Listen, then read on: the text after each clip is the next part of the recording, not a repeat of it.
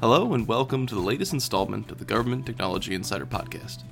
In the increasingly connected world we live in, data is becoming more and more a valuable commodity. And as with anything of value, there are conversations happening right now about how to properly secure and effectively save data. Today we are specifically discussing what is referred to as unstructured data. This can include emails and images, or really anything that isn't housed in a data warehouse, but occupies a network regardless.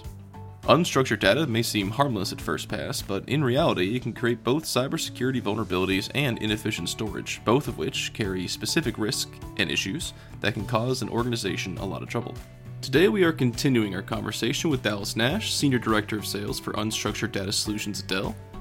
Dallas and I had just finished discussing what UDS is and why it has become so important in the last few years. When we last left off, Dallas was just about to start describing the risks that are present if unstructured data is not properly stored.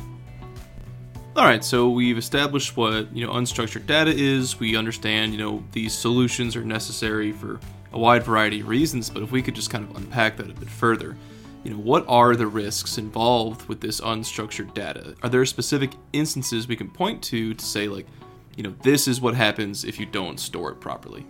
Well, in the legacy process, like I was just talking about, when you have disparate data silos, generally the data protection facet is a very real thing. If you lose a LUN or an actual hard drive, you could ultimately lose all of that data. The impact to the business has not been all that paramount because in a lot of cases people aren't using the data sets to run business intelligence. So as companies or government agencies move to these modernized infrastructures, the real caveat and the real criticality comes in the securing of that data set. We've seen lots of cyber attacks recently, and the locking of the actual data set or the destruction of backups. Most recently, we've seen that in every avenue of business and government in really the last 3 to 5 years. And so as a part of that, when you lose intellectual property, you lose the data. It could be a film company like we saw with Sony back in the day where they had their entire network breached, and ultimately the destruction or early release of movies out to the world. Well, we've seen recently the cyber attack that impacted that pipeline on the East Coast, which shut down gas and oil transports all up and down the East Coast, effectively creating mass product shortages and increasing prices exponentially. The challenge with that critical infrastructure is if you've got no way to revert back to the actual data set, and we call this air gapping your data set. So what it does is that you effectively do a live transfer of the data from one data set to the other, and then you air gap it. You disconnect it physically or virtually from the network itself, so you have something to revert back to in the event that you don't want to pay the ransom in locking your data set and potentially exposing your IP to the world. So that's a huge, huge thing right now.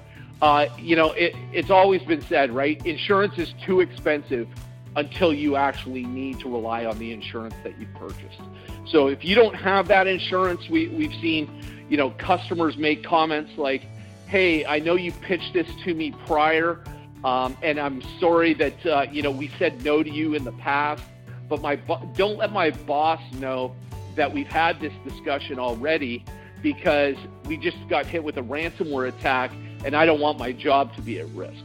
So these are real world conversations that have happened, and it's things like that that make securing of the data sets so much more critical now than they were 5 years ago.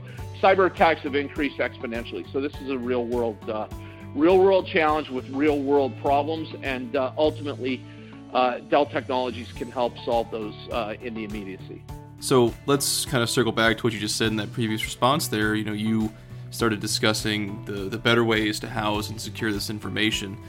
Let's unpack that a bit. In your mind, is there a best way to secure this unstructured information, this unstructured data? Is there better ways to do it relative to what people are currently doing right now? What are your thoughts? So, again, right, I'm a little bit biased, I would say, given that I'm working and supporting Dell Technologies deliver the Isilon and PowerScale solution from unstructured data to our customer set. But really, when you're talking about again delivering business value, I think that's the most important thing, right? Unlocking the old data and being able to make critical business decisions on it. How does that impact the warfighter, right? If we're just simply collecting traditional data sets and you're doing video capture in the field, what we can do now is we can take that legacy data set coming in from a video surveillance field, and we can make real actionable decisions based around it. We could identify potential targets. We could do real-time analysis of the enemy combatants in the field, and the government and the military can make real decisions predicated around things that are happening in live streams coming off the battlefield today. So that's a huge movement from where we were a few years ago.